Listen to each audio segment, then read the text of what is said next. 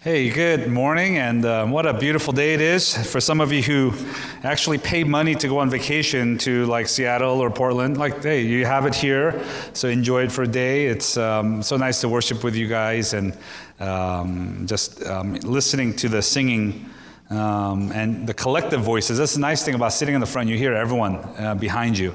And it's just so nice to kind of meditate on that. I have a question for you as we start this new series of sermons for this quarter is, who is someone who are the people who have impacted your life the most, right?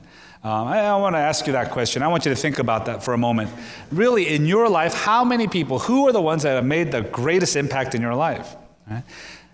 You could probably count them on the fingers on one hand, maybe two. Right? And the ones who impacted us the most, right, we might guess are, how many of you guys, just by show of hands, said mom? I mean, mom is up there, right? Mom's kind of up there. Mom is the number one answer on the board, right? Usually. How many of you was a grandma? Any grandmas that were like, really big in your life, right? And then we might have a few teachers, like along the way, that one teacher in elementary school, and then that one at graduate school that actually cared, and just a handful. And what's the common kind of thread amongst all those people is those people loved us, right? They loved us. It wasn't so much that they were the smartest or the richest or the best looking. They just loved us, right? And I have a special bond when I think about my grandmother who passed away years back. She lived with us when I was in elementary school, and we immigrated on the same plane when I was 6 years old, and we, and so she lived with me and was like, my parents were busy working, and she was the one that was there taking care of me. And there's a special touch about a grandmother, isn't there? Zero punishment. You're always right. There's always something good to eat. I mean, these are, and I remember me and my grandmother used to like to go to the local Round Table Pizza. This is when I lived up in the Bay Area. We'd go to the Round Table Pizza and we'd walk. She didn't know how to drive, and we'd walk. And I might have been in the third grade. And she always had money for pizza. And she would say, all right, let's go eat pizza. And we walk over. And then I still remember ordering the medium, like Supreme or whatever it was.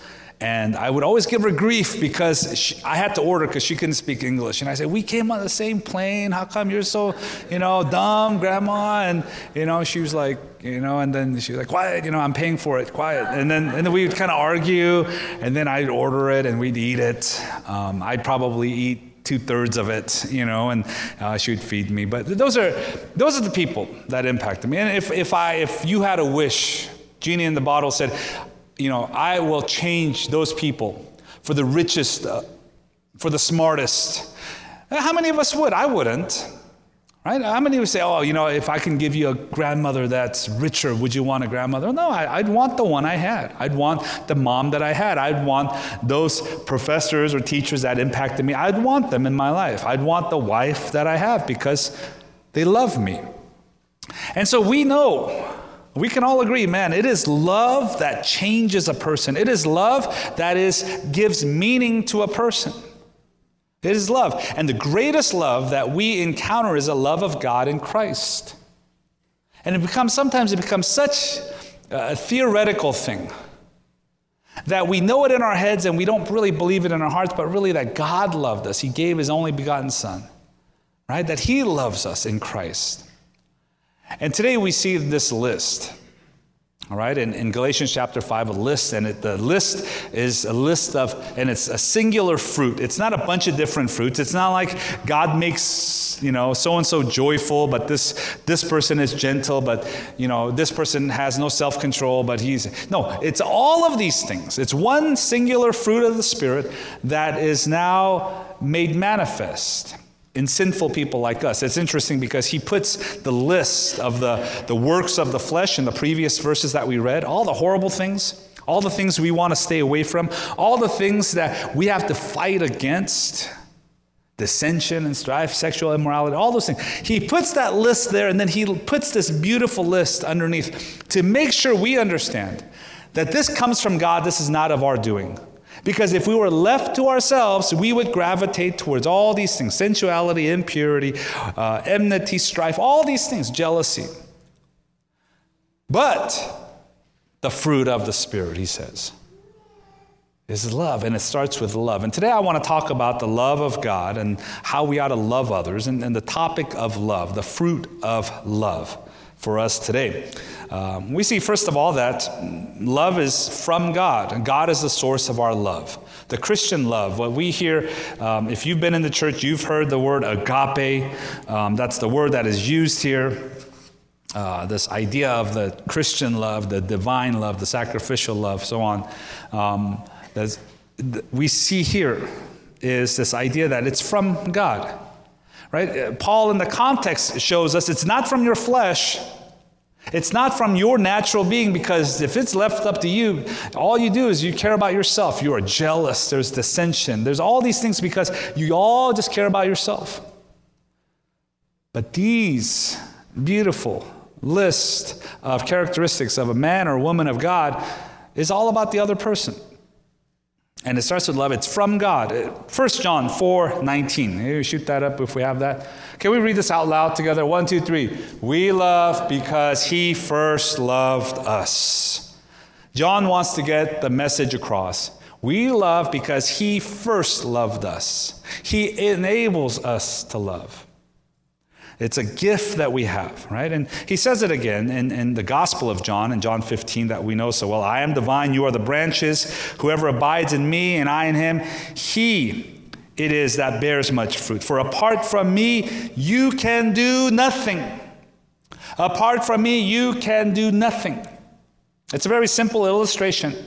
Here's the main vine. Here are the branches. If you take the branch, you cut it off from the vine. This branch is nothing. You will wither. The source of life, you have to be connected to the vine. You have to be connected to God.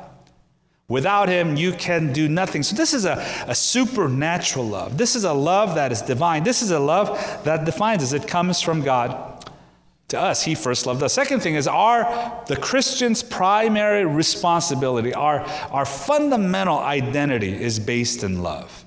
Right? This is the one thing that we do. This is the main thing that we do, is we love. Now, we could study the word.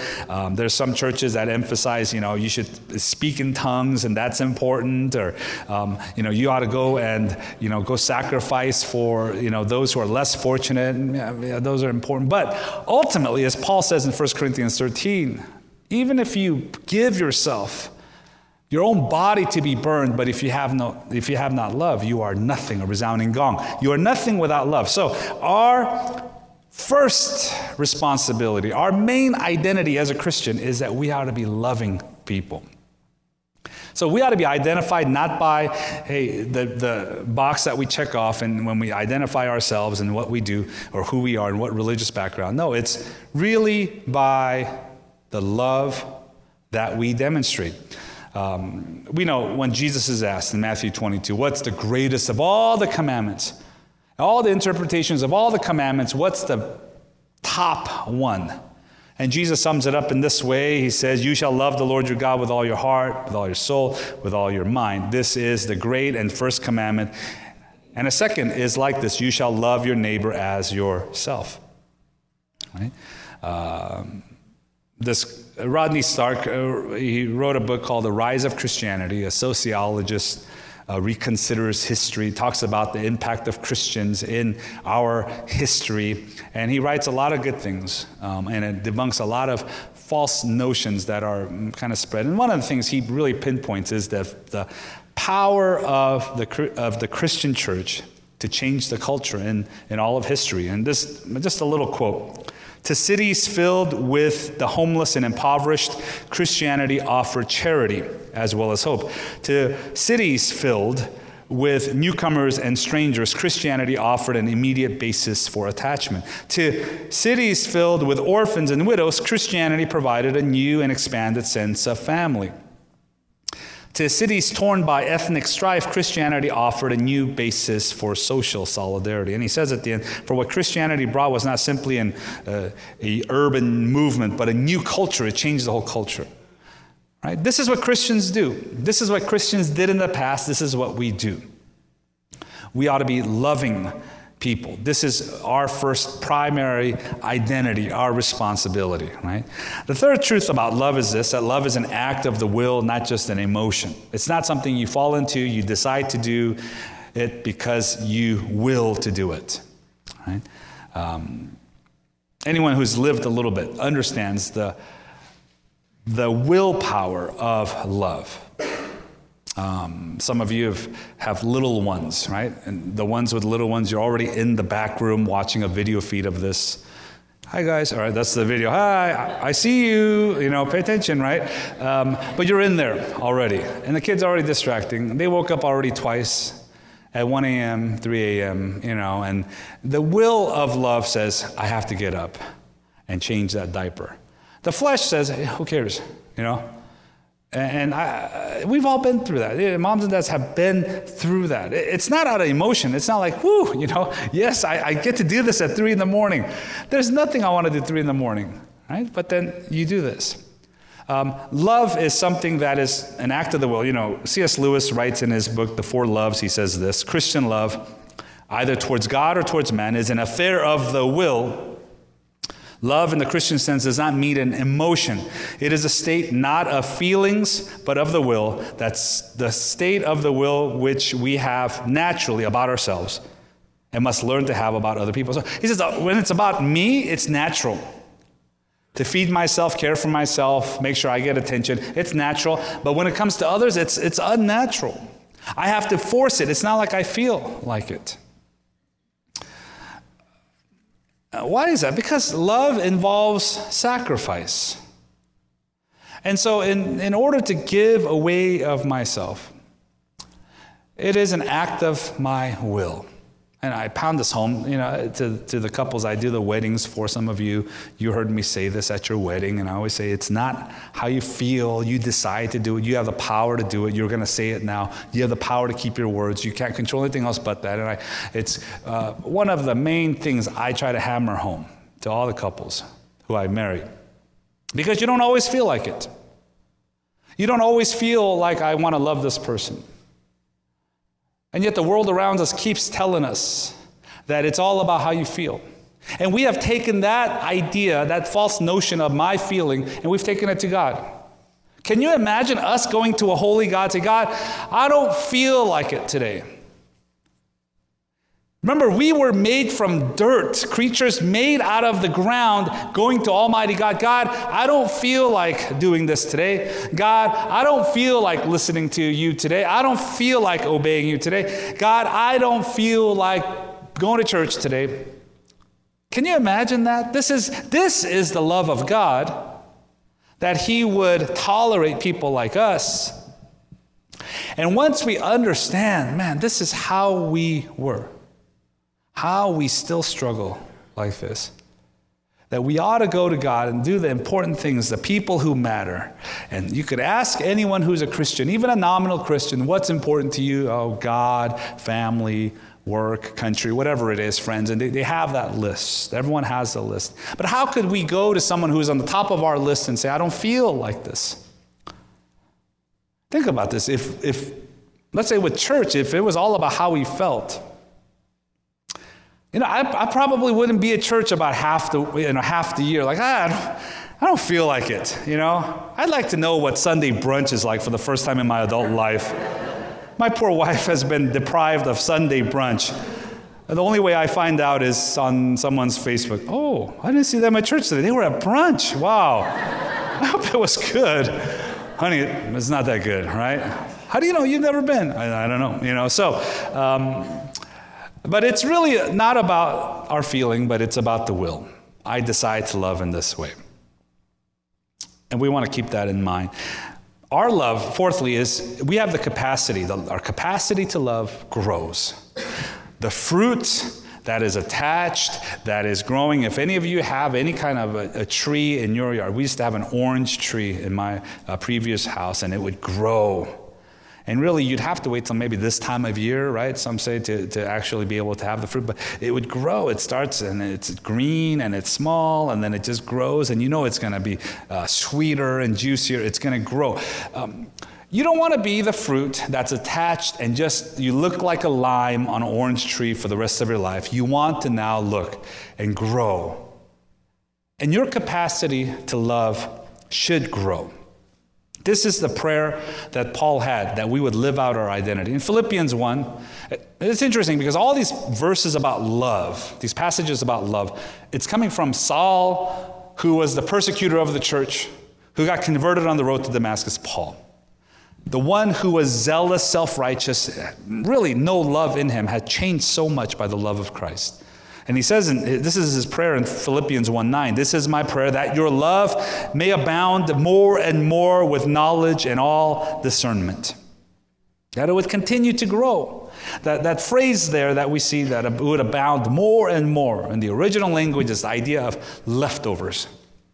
It's used in Luke 9:17 when Jesus had fed the masses, the thousands, with the bread and the fish, and they had leftovers, 12 baskets of leftovers. Everyone was full, and there was still more to give. That's the description of his prayer, that your love would not just be at 80%, 90%, but it would be left over, that you would love everyone that comes your way. The neighbor that God has placed into your life, the description of a neighbor is someone who God has placed in your vicinity, in your life. Love your neighbor. That it would be overflowing in this way. This is our identity. John Stott says this, for the loveless Christian to profess to know God and to have been born of God is like claiming to be intimate with a foreigner whose language we cannot speak, or to have been born of parents whom we do not in any way resemble. It's not who we are. How do we grow in this? Is we have to dwell in the love of Christ, as we've been hearing. God, the Holy Spirit, feeds us, and we have to go to him. We come to church and we hear about this. We read the words of God. We sing and we meditate on it. And we come to realize the different facets, the depth, the breadth, the height, all of the facets of the love of God. How I am undeserving and he still loves me. How I fail him and he is still patient with me. And we understand this and we grasp this. Paul prays again in Ephesians chapter 3. And I'm going to just read verse 18. This is part of his long prayer that starts in verse 14. But he says, that you may have strength to comprehend with all the saints what is the breadth and length and height and depth, and to know the love of Christ that surpasses knowledge, that you may be filled with all the fullness of God, that you would grow in love in this way.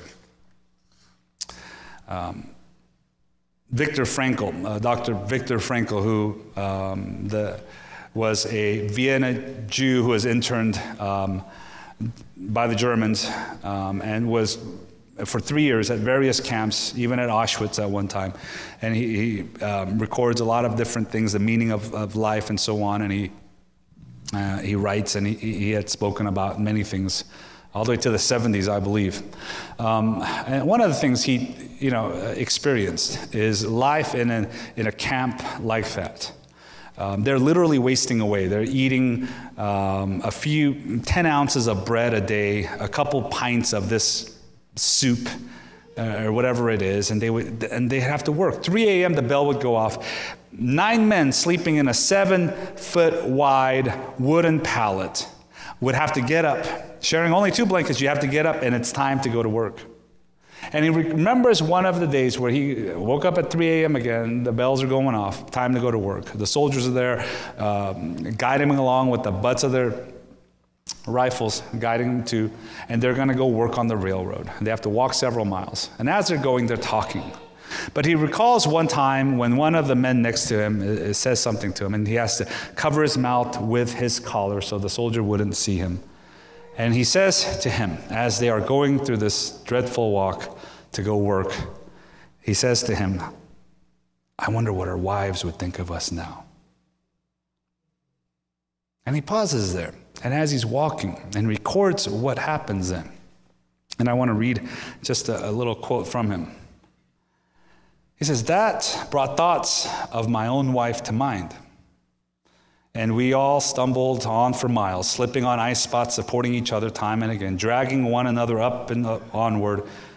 Nothing was said, but we both knew each of us was thinking about his wife. Occasionally, I looked at the sky, where the stars were fading and the pink light of the morning was beginning to spread beyond a dark bank of clouds. But my mind clung to my wife's image, imagining it with an uncanny acuteness. I heard her answering me, saw her smile, her frank and encouraging look. A thought transfixed me. For the first time in my life, I saw the truth as it set into song by so many poets, proclaimed as the final wisdom by so many thinkers. The truth that love is the ultimate and highest goal to which man can aspire.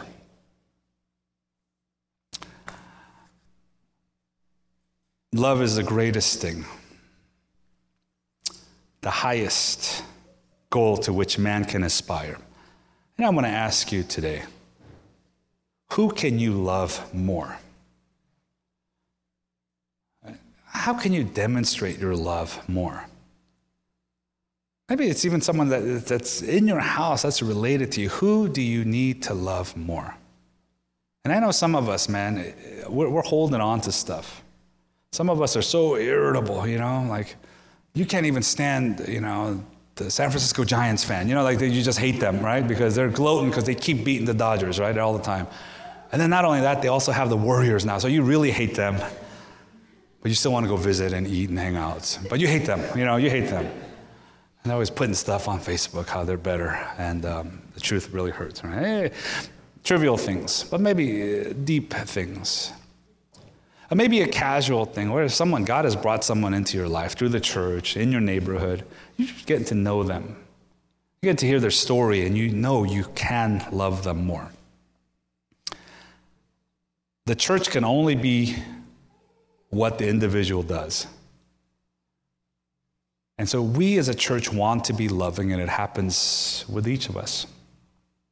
I want to challenge you to ask God, help me to be more loving. Help me to love those around me.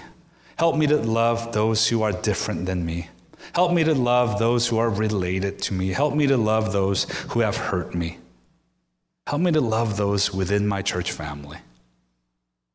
May the fruit of the Spirit be abundant in our church so that He would be glorified through us. Let's pray. Heavenly Father, we thank you that you first loved us. And God, we want now to love others. We want to express our love. Would you help us to do so? We still struggle with the flesh, God. Many times it's still about me. Help us to understand it's about you and others. So God, I pray for all the men here that we would be loving men who would, for dads, that they would love their children, for husbands to love their spouses, for sons to love their parents, or brothers to love their siblings. And I pray for all the women in here that there would be more love in their lives towards those in their lives as well, God. And ultimately that we as a church would be a loving church.